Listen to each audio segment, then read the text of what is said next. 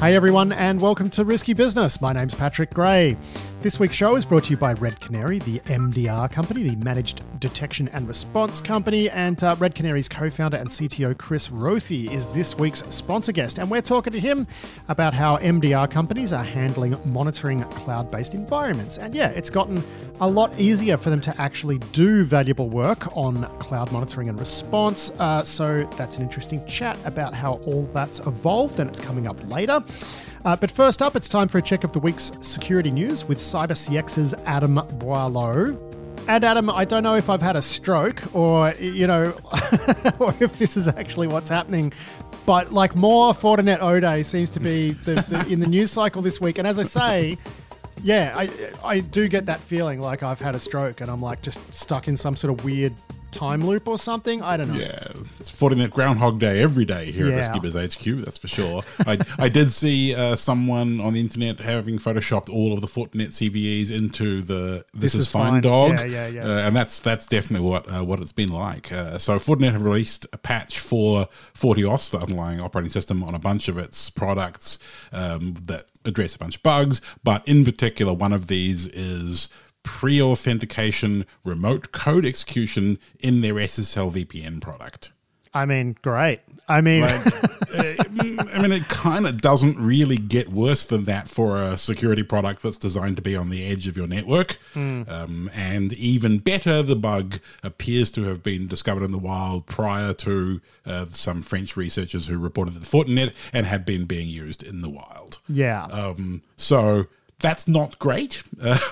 Not great at all. Fortinet did patch it quietly in their most recent round of updates, but the fact that we've seen it exploited in the wild prior to the bug being reported to the vendor is unfortunately, that's a pretty grim meat hook future right there. Yeah, having to deal with that in your security perimeter control devices. I mean, there was some talk that maybe this was the O-Day that the Vault Typhoon hackers were using, but no, that was a different O-Day. Different one. Yep. Yeah. No, this was actually a heap-based buffer overflow parsing the login message. So the posts to the login part of the web app that runs the SSL VPN parses some parameters unsafely, typecasts them into a variable that's the wrong size, leading to a missed length check, leading to heap memory corruption. I mean, how have they not found this, right? Like, I mean, it does kind of feel like the sort of thing that fuzzing would have picked up. Yeah. So, yeah. And when you look at how we got here, right? Like in the years leading up to the pandemic,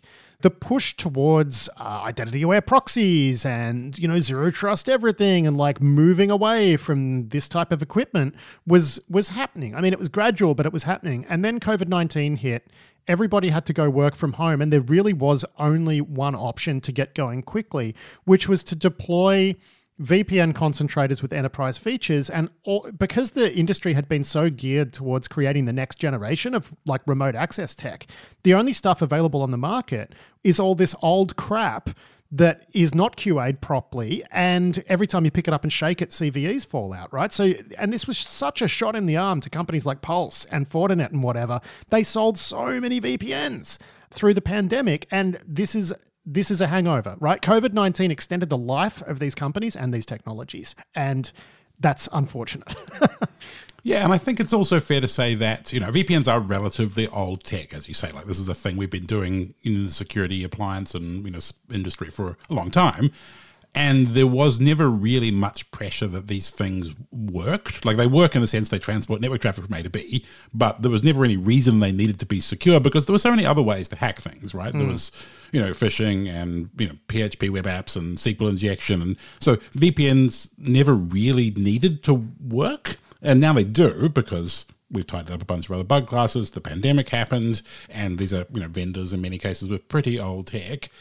And yeah, I mean, this is a lot of history coming home to roost all at once. And bad news for the customers. So you and I have been having this discussion over the last couple of days about, well, when we talk about this, in this week's show, what are we going to tell people? Because it's not like the file transfer appliances. Like you and I both said, well, we don't think people should use them. They need to decommission them. Doesn't matter which brand it is because they're all pretty rotten. Try to move towards some sort of SaaS thing. Just work it out. It'll be painful, but you can do it. You can't give the same advice. You can't tell an enterprise, hey, just turn off your VPN because there's still a lot of people working from home. home. Some only a few days a week or whatever. But the productivity hit from just disconnecting your VPN, it's terminal. Like, it's a non-starter as an idea.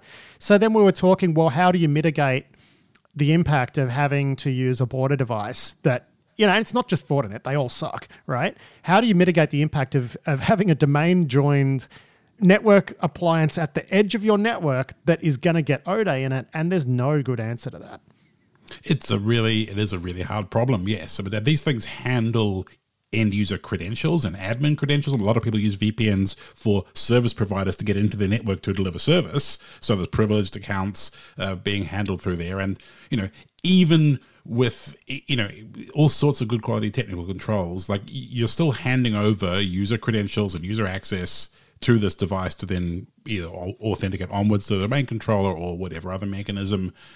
They are a single point of failure, and they're on the edge of the network in a privileged role. And advice is really hard to give because, as you say, all of the vendors have had bugs. They're all, old, long in the tooth products that don't have the kind of security segregation, defense in depth, or whatever else that you would imagine that they do. We've seen conversations about, old architectures that don't support modern exploit mitigations. It's like stack, it just boggles my mind that you can have this much attack surface exposed pre-auth in a product like this. Like, I would have thought that would be, but then again, this bug is actually in the auth, right? So in the login processing. So it hurts my brain. Absolutely hurts my brain. But I think ultimately where I arrived in discussions I had with other people, though, like talking to the Airlock team yesterday, we were recording a soapbox and we were talking about slightly different context, but we're talking about living off the land when you do have an authenticated, attacker, which is what you wind up with in this sort of scenario, which is someone coming in authed based on popping the VPN appliance. They said, well, really, often if you know what sort of tradecraft you're trying to stop, like, you can use technologies like theirs to stop this stuff, right? So by only allowing certain things to, Windows utilities and whatever to execute in certain contexts. But ultimately, if you want to have a higher degree of confidence that you're going to catch an attacker here, you need some sort of managed detection and response. I also spoke about this with Dmitry Alperovich, co-founder of CrowdStrike, and a lot of people would have guessed by now he's a pretty good friend of mine. So we talked about that as well. And that was his answer as well, which is MDR. Now, that's a pretty expensive big solution. Like, I honestly think people should be doing MDR. That's not just because Red Canary is a sponsor this week. Like, MDR is becoming an increasingly important part of the mix. So I think that's something people should be doing. But when your response to, well, we want to use a VPN and the corresponding control is comprehensive managed detection and response, that's a big mitigation if you want to introduce these into your network. The only mitigation is to do everything else right and spend a lot of money, which is unfortunate, Yeah, and it really is. And, having enterprise-wide good quality MDR is going to solve a whole bunch of problems, not just that your VPN is bad, like everything else, your PAM product and your password vaults and whatever else that are also bad. Like, it'll address the same problem with other things, which is great, but it is a very big and expensive hammer to have to throw at, what used to feel like a pretty simple problem to solve. Like, VPNs are a mature tech. Yeah, like, it used to be something that you didn't have to think about because what could go wrong with a VPN? Apparently, though, quite a lot. It turns out quite a lot because no one's ever really looked at them that hard because we didn't need to. And, when we were dealing with, trad VPNs, IPsec, site-to-site, that code is really unpleasant to read. I mean, IPsec is just horrible to work with, and it has remained relatively bug-free implementations of IPsec because everyone just goes, oh, I don't want to have to read that. So it's kind of security through just being gross, whereas web-based VPN, SSL VPNs, like, we can use web bug tech to go find the bugs in them. But, I mean, you even look at, when we were talking earlier on in the week about this, I said, well, maybe Microsoft Direct Access. Like, that's Microsoft's bog standard remote access product for enterprise Windows networks on modern Windows. And it's like IPv6 inside IPsec inside HTTP so that you can get it across people's network without having to deal with IPsec problems. And, like, it's still gross. Yeah. But it's like there's a degree of Microsoft level gross is a different category than we wrote our firewall in PHP 25 years ago. Yeah, they'll just have some selling suicidal configuration option that people think they need to tick and gets them owned, right? Like that's how Microsoft gets you. Yeah, and to be honest, also the IPv6 part, I think, is going to get them owned. Like, I've spent some time tinkering with direct access, and there's definitely bugs to be found in the way that IPv6 works. Yeah. But I don't think you're going to find pre-auth remote code Yeah. It's not like FortiFail. It's not FortiBad, right? Yeah. So FortiBad. I think that needs to be a new term of art. But it's not just them, right? Because I thought, look, wouldn't it be great if we could come out on Wednesday and say, here, use this modern, one. But if you look at it, even the hip and groovy VPN stuff that like InfoSec people like, all you need to do is Google any product name with space CVE and then just go, hit the page and have a scroll, and you'll be finding like these. Let's be honest, anything over a 7 is a 10. In the hands of anyone who knows what they're doing. Yeah. And the regular bugs in all of this stuff. There's just no good VPN solution at the moment. It's crazy. I mean, the typical answers trotted out are going to be non-enterprisey ones like OpenVPN, which is a nasty mess of very old. No, and this is what I mean. corporates. Like go Google OpenVPN CVE. Yeah, I mean, there certainly has been, and their crypto code is old and creaky. Like, I wouldn't feel great about that. I mean, and then there's modern things like WireGuard, which, like, the WireGuard governs is pretty good. Like, attack surface-wise is pretty good. But then you look at something like Tailscale, which makes WireGuard usable, and, Jamie from my work and her buddy Emily, like, they destroyed it, like, with remote code exec and so on and so forth. So even the new ones, are probably not FortiBad, but it's very hard to find a VPN solution that you would feel happy putting on the internet. And as you say, it's not just Fortinet. We've seen, Citrix bugs, we've seen Pulse, we've seen Juniper, we've seen. But that's Palo what I'm getting Alto, at. This isn't just a Fortinet problem. Yeah. There is no simple way to fix this. And even if you do go the MDR route, okay, an attacker pops your Fortinet. They grab the service account, they go in, they start doing some living off the land, but they do a couple of funny, suspicious executions. Your MDR provider snaps them, they isolate those machines, they evict the attacker. Then what? Then what do you do? I mean, maybe you got a patch for that particular bug. What do you do every time there's a CVE, you're going to roll like MDR response and just, I don't know, what do you do if it's O-Day and you're waiting for the patch? Do you just shut down your VPN, shut down your company? Like, it's been a while since I've seen a category of like day-to-day CISO problem that's this bad.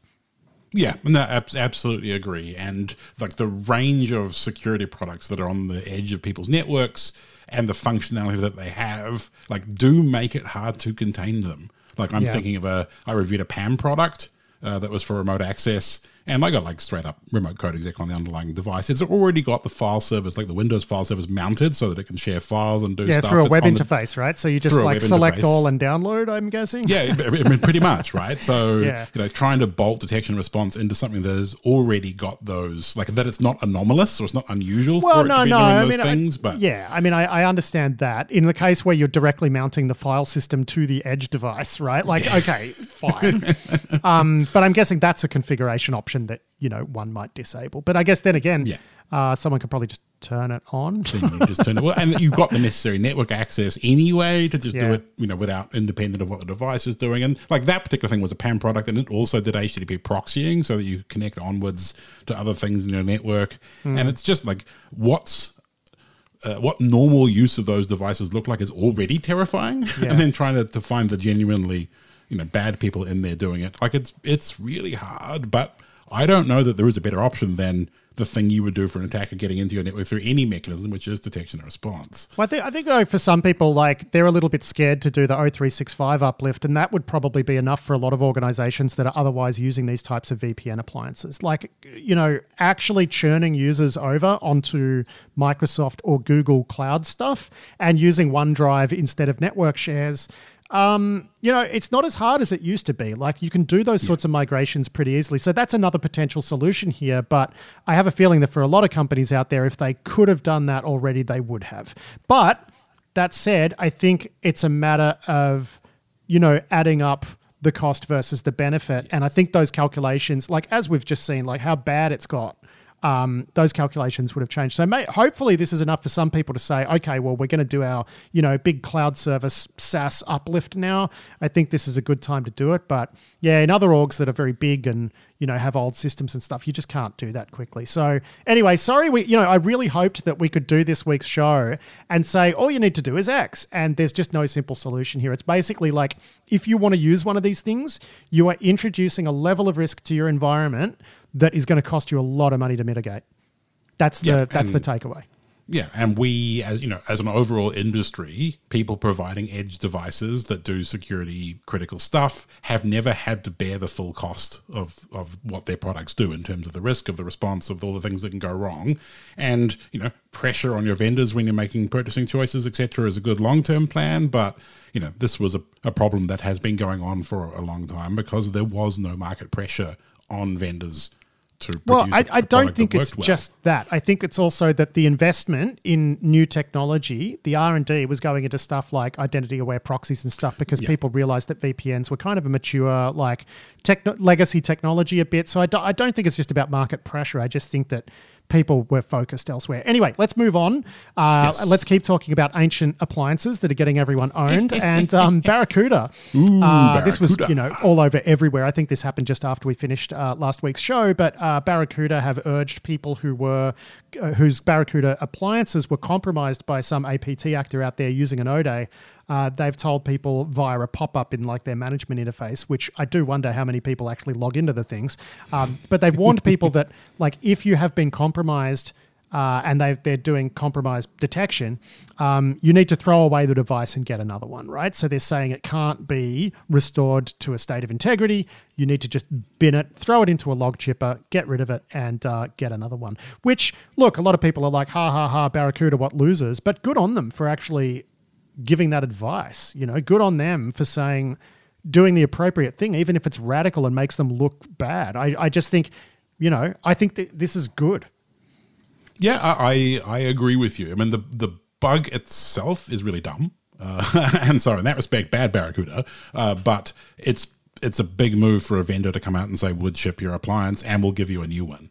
That's a big call. And I'm glad that they are doing it. And I guess I'm a little surprised that people are surprised by that. I mean, we've seen hardware level implants as a long-term persistence mechanism, for quite a while, especially in the spook world. I was reminded of the NSA's ANT catalog that got leaked 10 years ago, more than that, maybe. About 10 years ago, yeah. About 10 years ago, that contained details of a bunch of their toys and this, BIOS backdoors for Juniper firewalls in there, for example, so that you can survive the device being reinstalled or whatever else.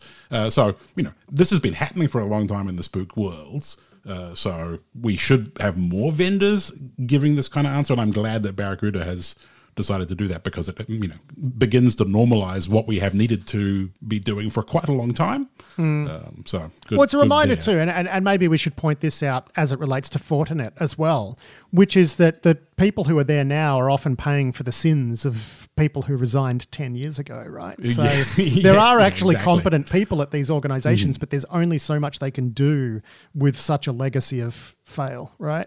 Yes. Yeah. And then that kind of period of 2000s through to 2010 where a lot of this stuff has its genesis, we built a lot of terrible crap as an industry. Yeah. And I mean, things like Barracudas and whatever else. Well, I'm pretty sure they offer a SaaS cloudy one as well, right? But, quite often people just want the appliance. I think that's some actionable advice we can give. Don't buy any more bloody appliances and get rid of the ones you have, just generally. Yeah, exactly. Yeah, if it comes in a custom rack mount case, don't buy it. Yeah, no more blinky light boxes, people. No more blinky light boxes. The bug itself, though, if I can just dwell for a moment on it, is a beautiful thing. It's a Perl command injection in the file names of files inside a tar attachment of an email. Yeah, I mean, that's classic stuff, right? It's beautiful. I love it. Actually, I've mentioned a couple of times that I was staying with a friend in Melbourne. So I mentioned that in this week's sponsor interview, but he pointed out to me that he found some very similar bugs in Barracuda back in 2005. So believe it too. I would believe it. Yeah, Probably so there's a CVE. The software since then. Yeah, there's a CVE that he found from 2005, and he looked it up and showed me, and I'm like, oh yeah. Yeah. It's quite funny. Yeah. So these were, Barracuda says they have seen them being exploited back into mid 2022. So like if you have a Barracuda in your mail path, probably having a bad day, especially if you're the sort of people who would be targets of intelligence services or state actors or whatever else. Yeah. Who might use good bugs and hardware backdoors. Well, and the file transfer apocalypse, speaking of blinky light boxes, the file transfer appliance apocalypse is still ongoing. I think MoveIt has announced another vul. I mean, did they find this one themselves, or is this another O'Day ripping through the wild? They said, I think Huntress had been reviewing it after the initial bugs, and then Huntress found this extra one.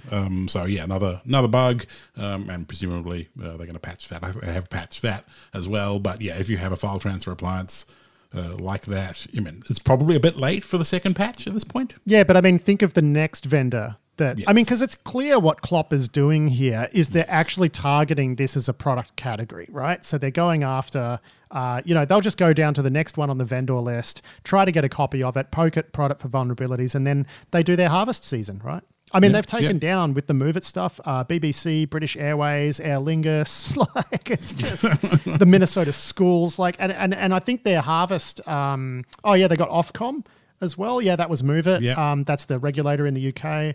And I think there's some government in Nova Scotia as well. Yeah, like just heaps. And we spoke last week about how they were in the harvest phase, right? And they would take the data to market at some point when they were ready. Looks like that's happened now. They've sent out extortion notices to hundreds of victims, right? So harvest season is done. Time to sell at market. And that's where Klopp is. Exactly. And like if you go look at the list of other products in this category, like on file transfer services, there's some pretty good looking targets in there. Like you mentioned that last week, and it's true, and they're just going to keep going, which is why months ago we were like, maybe you don't want to use these things. I mean, I think I remembered some of the more specific mitigation advice that person on Mastodon said. One of them was like, make sure everything's ephemeral there. I'm like, I mean, that would probably that would probably help you a little bit, but you can still get an attacker on the box who just copies everything as it comes in and leaves, right? So yeah. I mean, you can contain the blast radius a bit by stopping it from having 20 years of legal data in it or whatever else, right? You can limit that, but yeah. Also, especially if the person who lands on the system is willing to spend some time moving laterally or investigating beyond just loot and leave. Loot and leave. I like it.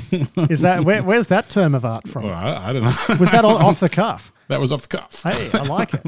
I like it. And we're still finding out about people who've been owned by the previous one. What is it? The Fortra. Was it Go Anywhere MFT? Yeah, the Fortra one. So we got a story here from TechCrunch about some org, which is there's been like some huge US medical data breach. All this stuff, eventually it starts bleeding out in like SEC filings and whatever and notices to regulators. So we're still finding out about the last round, basically. Yeah, and I guess this will have a long tail. Like we're still, there's people who are owned by the Excellion breaches, that are still dealing with responses to that even now. So yeah, it's be a long tail. Yeah. Let's move on to some other news. Well, it is kind of related when you think about it, because this is still about blinky light boxes. CISA has issued a binding operational directive to US federal government, agencies and departments that they need to get management interfaces for networking equipment and various network attached, bits of equipment off the internet, which... I mean, you said to me earlier when we were talking about this, geez, can't believe it took till 2023, but that's how it be, my friend. And, it's good to see them doing this. Better late than never. That's what I think. So they've told them they've got to do it. And I think what they're going to do next is they're doing some scanning of like federal government IP space to like find these things. And then they're going to notify various agencies, and then they have 14 days to fix it or else. But it is a binding directive, and if you're going to target a category of like, I hate to use the term, but low-hanging fruit, if you're going to target a category, this is a pretty good category to target. It solves what I call the F5 problem, where F5 gear is actually quite useful and no one really makes anything like it. But if you put its management interface on the internet, you may as well just shoot yourself in the face. you know? Yeah, exactly, yes. Yeah, and the idea that management interfaces should only be accessed from a dedicated management zone in your environment or with other controls around them, and like that seems like pretty old wisdom. Yeah, but, that's like as you say, the best advice of 2003, right? Yes, exactly. But the reality, as you say, is that a lot of people absolutely do still have management interfaces on the internet, and in some cases, the management interface is the same as the end user facing interface, and that's a concerning kind of category of things. Yeah, where they're. I'm guessing a lot of these separate. VPN appliances, you just log in with sufficient privilege, and there's the management interface, right? Yeah. So. Yeah, exactly. So it is a hard problem, despite being an old problem. But there is plenty of stuff. There's plenty of stuff out there that does have dedicated management interfaces still, right? Yeah, plenty of stuff does. And for this reason, for God's sakes, like even the vendors of fail, like give you a management interface so you can segregate it, and people don't do it. I mean, this is true, yes, but plenty of them have just bodged it into the same web server rather than segregating them out for this exact reason, so that we can have some actual segregation of a management zone. But it's very old to think management zone. Everyone wants to be on the internet, zero trust, so on, which is fine if you do the zero trust part. But most people just get to the let's put it on the internet part. Yeah. Forget about the rest and the multi-factor or whatever else. So. Now let's contrast the problems happening in Blinky Light Box World this week, Adam, with the problems being experienced by Azure users, where it looks like they actually... Look, I got to give credit where credit's due.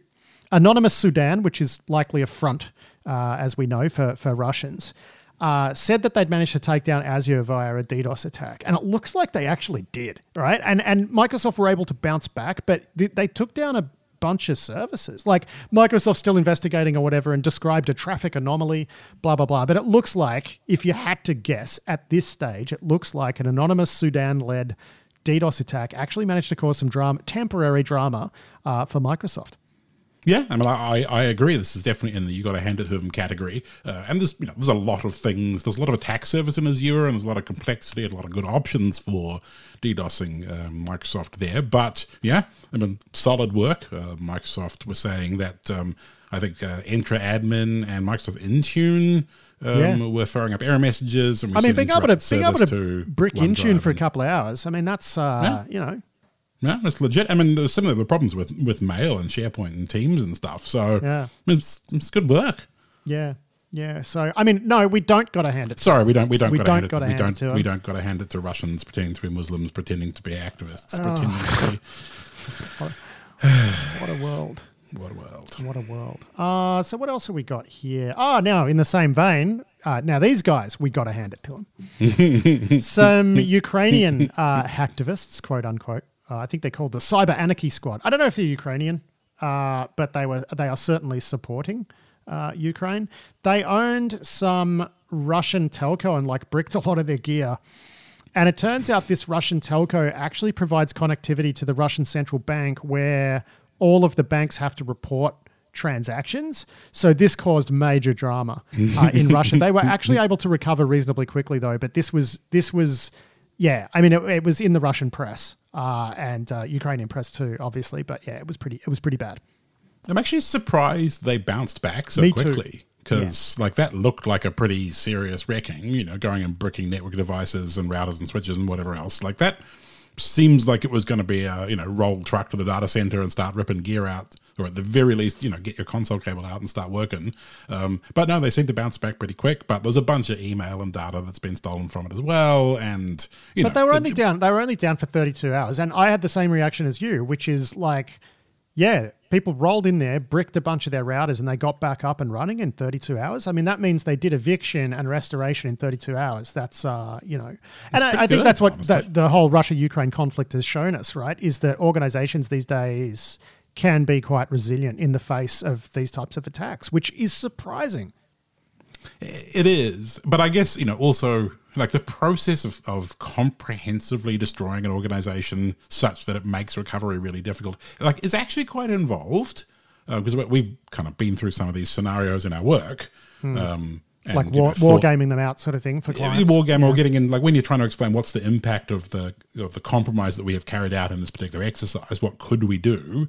And thinking through, okay, well, now we can turn off your backups, turn off your data center, turn off the backup data center, turn off the VMware such that you can't turn the VMware on because the button to turn the VMware on is inside the VMware. Like that sort of bootstrap analysis of how you deal with a cold start or that kind of thing. Like that's not a fast or particularly easy process. It requires quite a lot of thought and quite a lot of understanding. So bricking a whole bank comprehensively is not a thing you're going to do fast. And doing it under pressure, if they've snapped you and starting to roll response, like I can understand just doing something quick to get some impact. Yeah, but to get the headline, right? And this wasn't a bank, though, to be clear. This was a telco that provided services to the Russian central bank. But anyway, we've said it. 32 hours, actually surprising.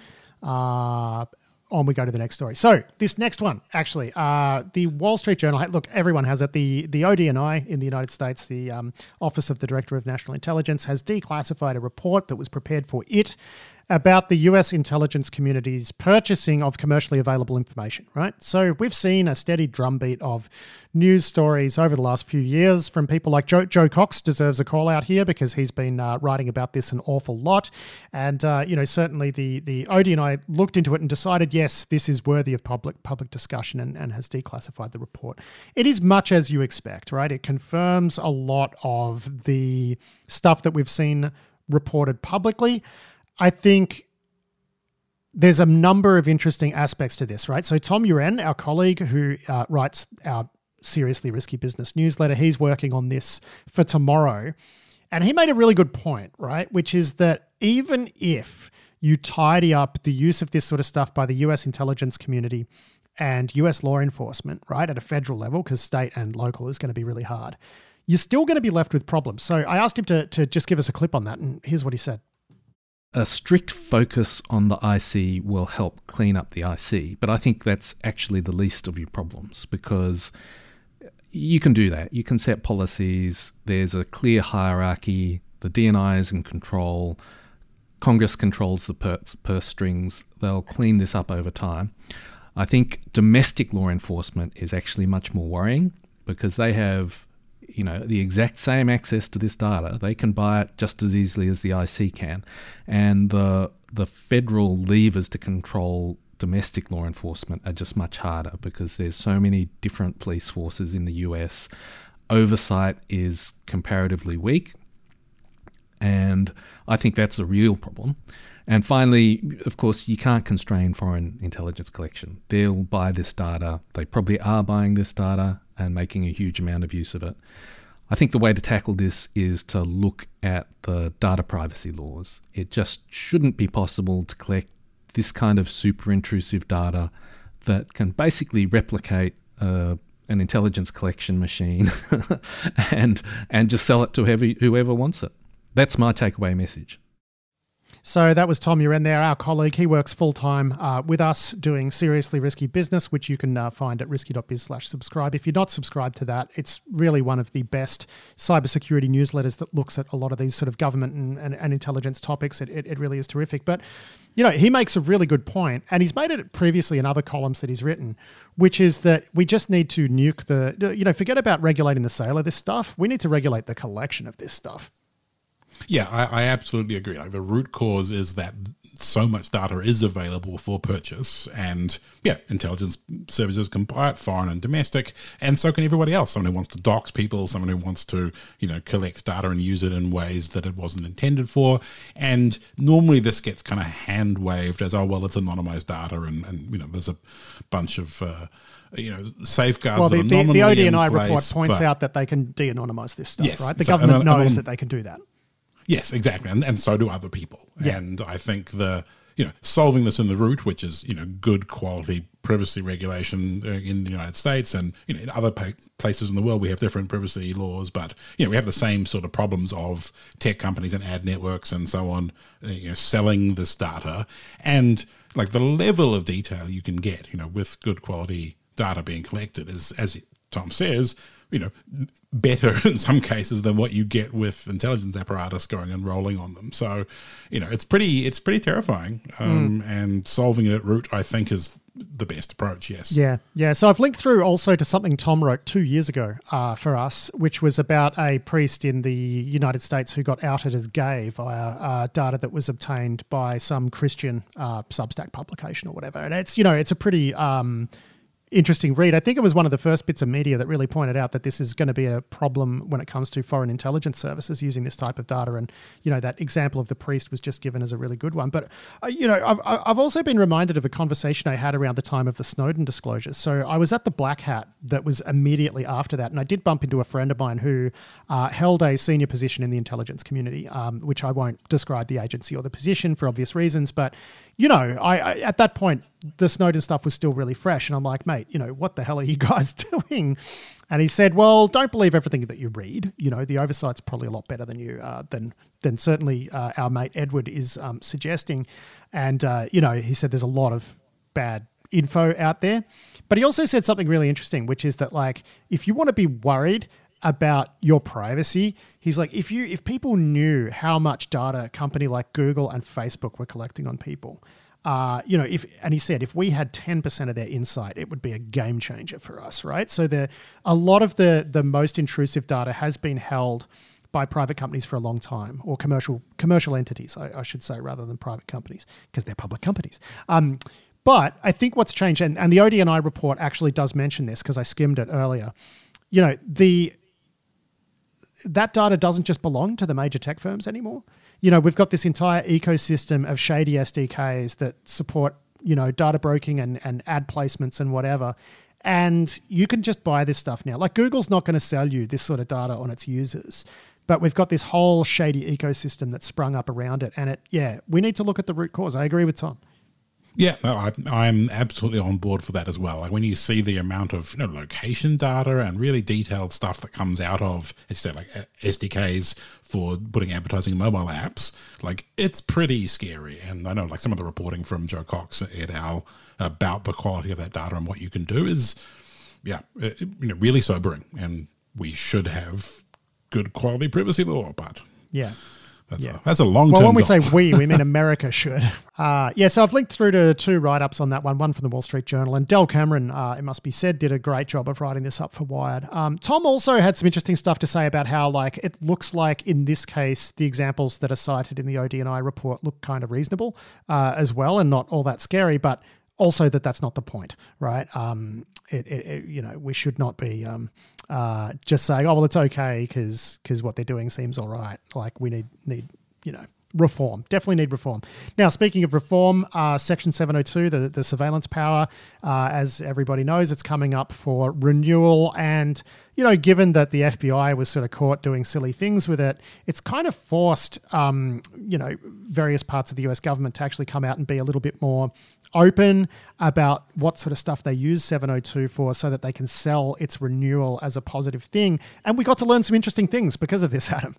Yeah, they've got some actual examples of things that they used 702 powers for. There's some examples relating to, say, Colonial Pipeline, the breach of that, which is, that's kind of, we don't often see the insides of these investigations because they're, not our business so much, but seeing it tied to that specific capability, I think, that it's a good example. And of course, it's a very compelling one when they're trying to convince Congress people.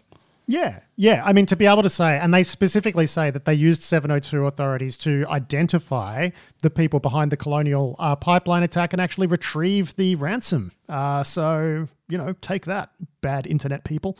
Yeah, so it's a great example. And of course, considering how much it gets used, it would be nice to see, a whole bunch more, but they have to pick a couple that are palatable for releasing in the audience and so on. But they give some others about, tracking drug traffickers, for example. The fentanyl situation in the United States obviously is one that's relevant to many of its elected authorities. That's a good one they put in there as well.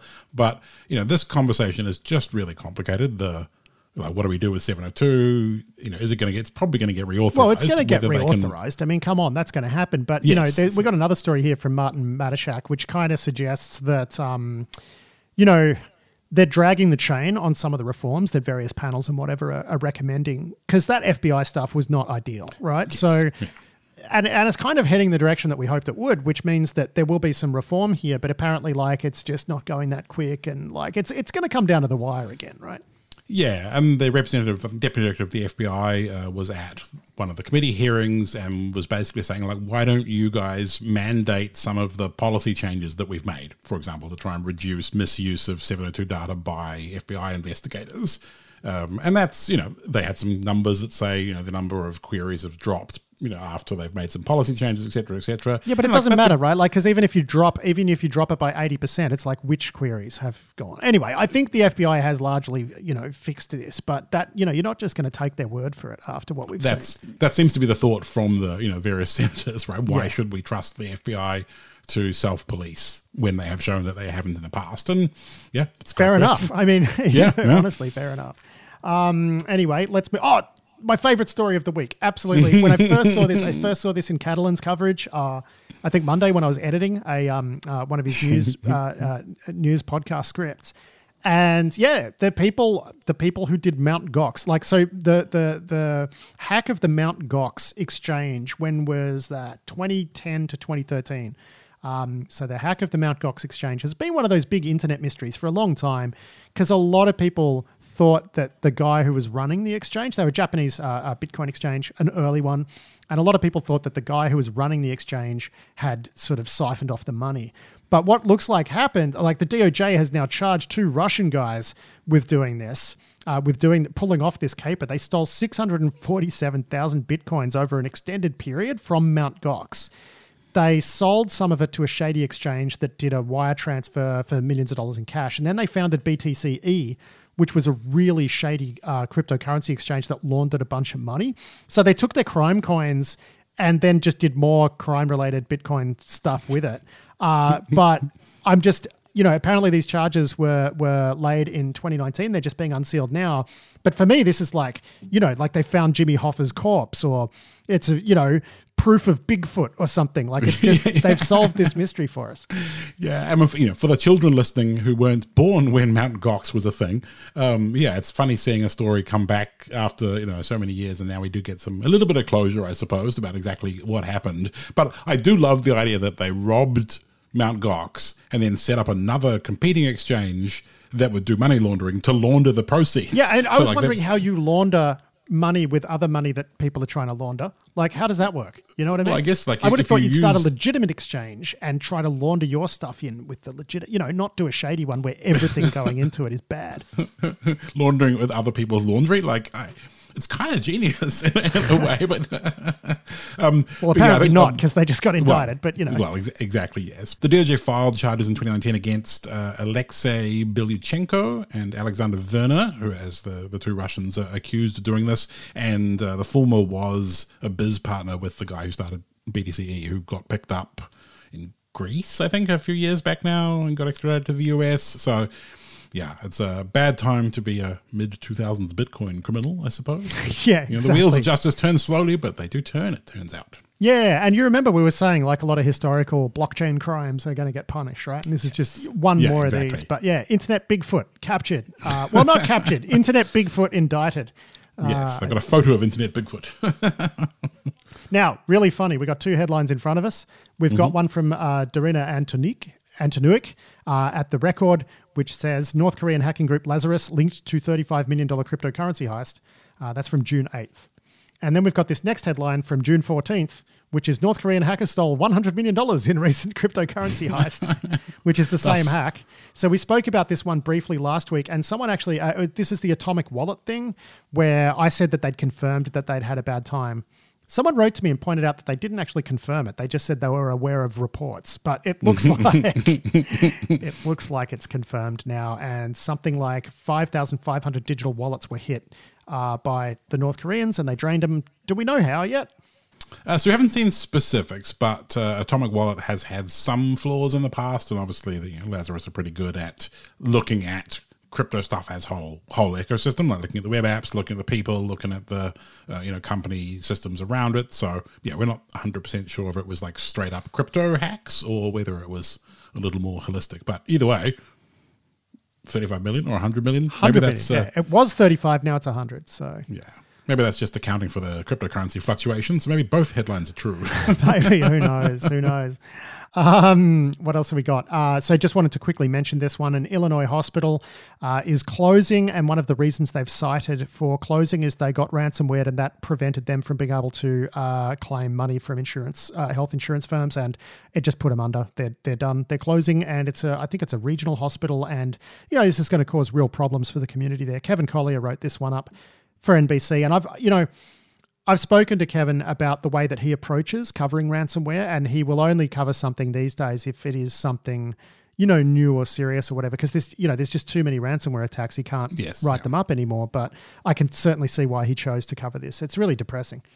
Yeah, it is really sad to hear. And, hospitals are such, they're vulnerable in themselves, but also they serve vulnerable people. So it's kind of like double victimization. Hard reading and just kind of rough because the problems in healthcare are so difficult to solve. And we're going to just end here, Adam, with a link to an interview with the CEO of LastPass that's been published on Cybersecurity Dive. I found this pretty interesting, right? Because they acknowledge mistakes were made, right? And particularly, I thought the stuff around communications was interesting because they said what we're trying to do is develop complete pictures and then do periodic updates, where what they should have done was a more constant flow of information and talking about stuff as they sort of discovered it. They did make mistakes, but I think this is an interesting sort of post-mortem from the CEO's perspective about what they did wrong. Yeah, I thought it was really interesting as well because, seeing the insides of the decision making and then also understanding what they took away from it, like what the things that they learnt from the process were, is just really useful because we don't often see that. I know anecdotally plenty of people have been like, oh, LastPass got hacked and I'm not going to use them anymore, which... They're the ones you want to use. Well, exactly right. It's the ones that have done a good job of responding to such an incident and turned out that it wasn't catastrophic in the end anyway. Yeah. So seeing the insights of what went on, I think is just really useful. And well, and they say there's no evidence of follow-on attacks, right? And yes. on the users as a result of this. And they also point out their renewal rate took an 8% hit, but they expect that it's going to recover. They got some really good people over there. I spoke to a couple of their people when I, made my oopsie on suggesting that this was North Korea. It still could be, but it certainly was an oopsie, and I shouldn't have said it. But I did wind up talking to a bunch of their people, and Chris Hoff is over there as well. They got top-notch security people. Which you'd certainly hope so, given the role that they play and the service that they provide. And I just, I compare it to some of the other vendor responses to breaches and incidents, and it's just really refreshing to get, this kind of insight and, to hear it from the horse's mouth. So I think, totally worth reading. Well, mate, that's it for this week's news. Thank you so much for joining me to talk through all of that. A pleasure as always, my friend, and we'll do it again next week. And then we're actually off air for a couple of weeks after next week's show. Excellent. We can plan some terrible things to happen. I'm looking forward to it very much. See you later.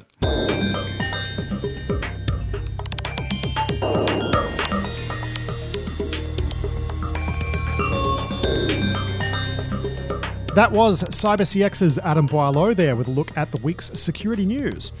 We're going to chat now with Chris Rothy. He is the co-founder of Red Canary and is its CTO. And he's joining me to talk about how managed detection and response firms like Red Canary are now helping customers monitor their cloud infrastructure.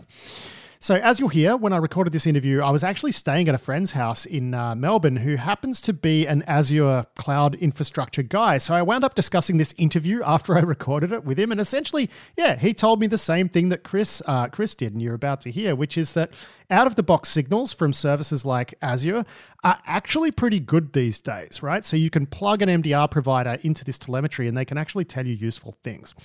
Anyway, here's Chris Rothy talking about how MDR companies are tackling cloud infrastructure monitoring and response. If you think about MDR, what are the core features of MDR that inform what telemetry you need? And so from our perspective, there's sort of 5 main things. There's 24/7, 365 expert investigation of any potential threat. There's advanced threat detection. Detection engineering would be another term for that you need to apply to the right data sources. There's having a great global threat intelligence team that's able to collect different pieces of intelligence and bring them to bear in your detection engineering pipeline. There's threat hunting continuously to apply new intel to old data. And then the response side, the R side, is proactive response and remediation, right? Being able to take action on threats and shut them down. So if you accept that as sort of the core, what is MDR in order to deliver the outcomes that companies need, which is detecting threats and shutting them down before they cause damage, then the question starts to be, what types of data do you need to do that job in different environments? For endpoints, and largely for the last decade, that's where most of the action was. It's where the most threat actors were landing.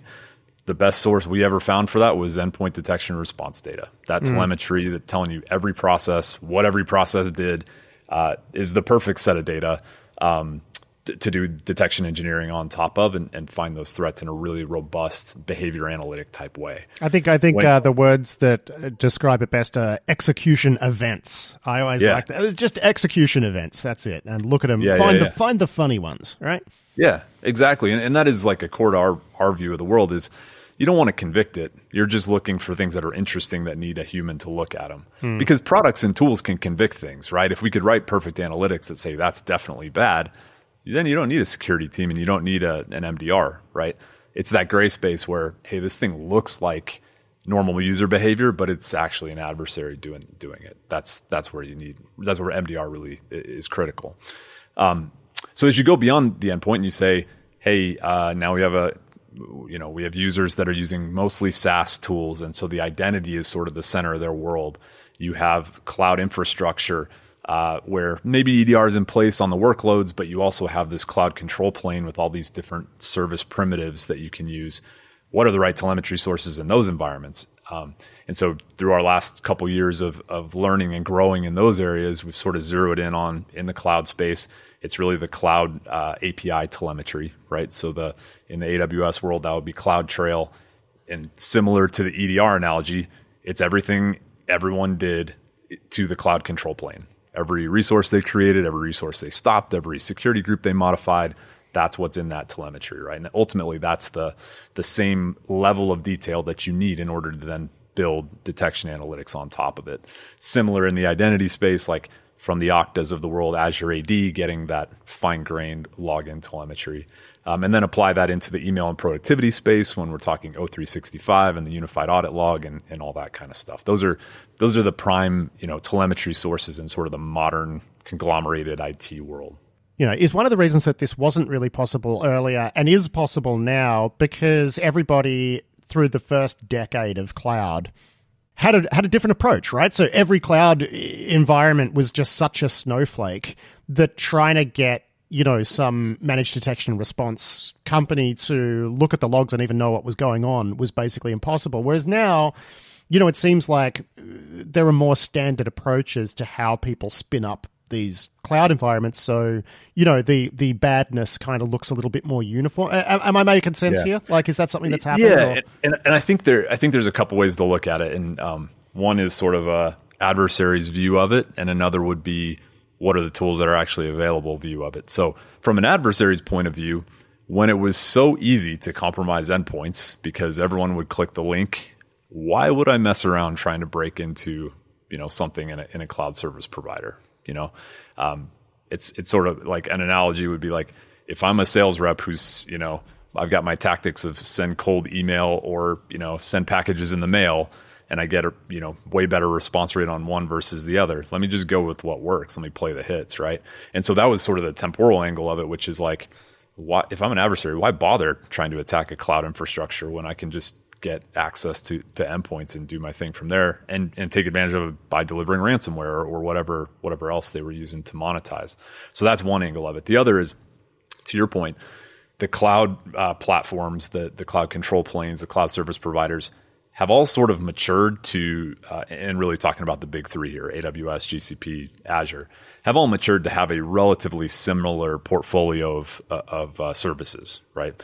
There's nuances, there's differences between them. Yeah, but it's not like it was, right? Because people forget that AWS, 10, 15 years ago looked like what DigitalOcean looks like now, right? Like it was you can run your own Linux machines on a hypervisor, and there was no telemetry source. So there was no standard way to do things either, because it was really like, just bring your own VMs and you can run them in the cloud. But that's not for sure, what it is now, right? Yeah, and I think the other, evolution over time is the shared responsibility model that exists with the cloud service providers now.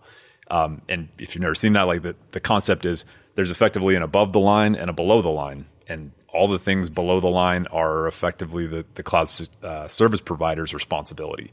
So when you think about that, from if you're mapping your traditional on-prem security thinking to a cloud environment, and part of how many SOCs have I been in where somebody's like, one of my dreams is to take our badge reader data and correlate it with, event logins to computers and stuff like that.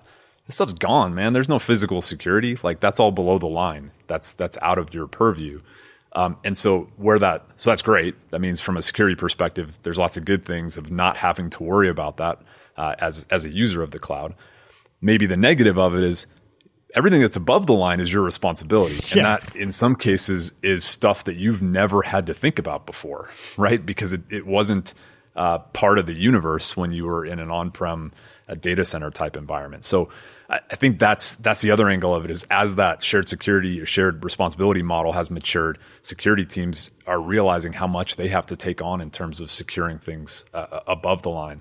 And that's where detection and response starts to apply, where it's like, oh, wow, now that we have visibility, now to your point that we have this common set of activity telemetry that's coming out from the different CSPs, now we got to do something with it, right? Otherwise, we're negligent in finding those attacks. Yeah, I mean, some of the early approaches around cloud-based stuff was like you'd shim in a network sensor, right, and sort of plumb things together. So you would have basically like a network IDS in your cloud instance, and then maybe you'd do some endpoint telemetry.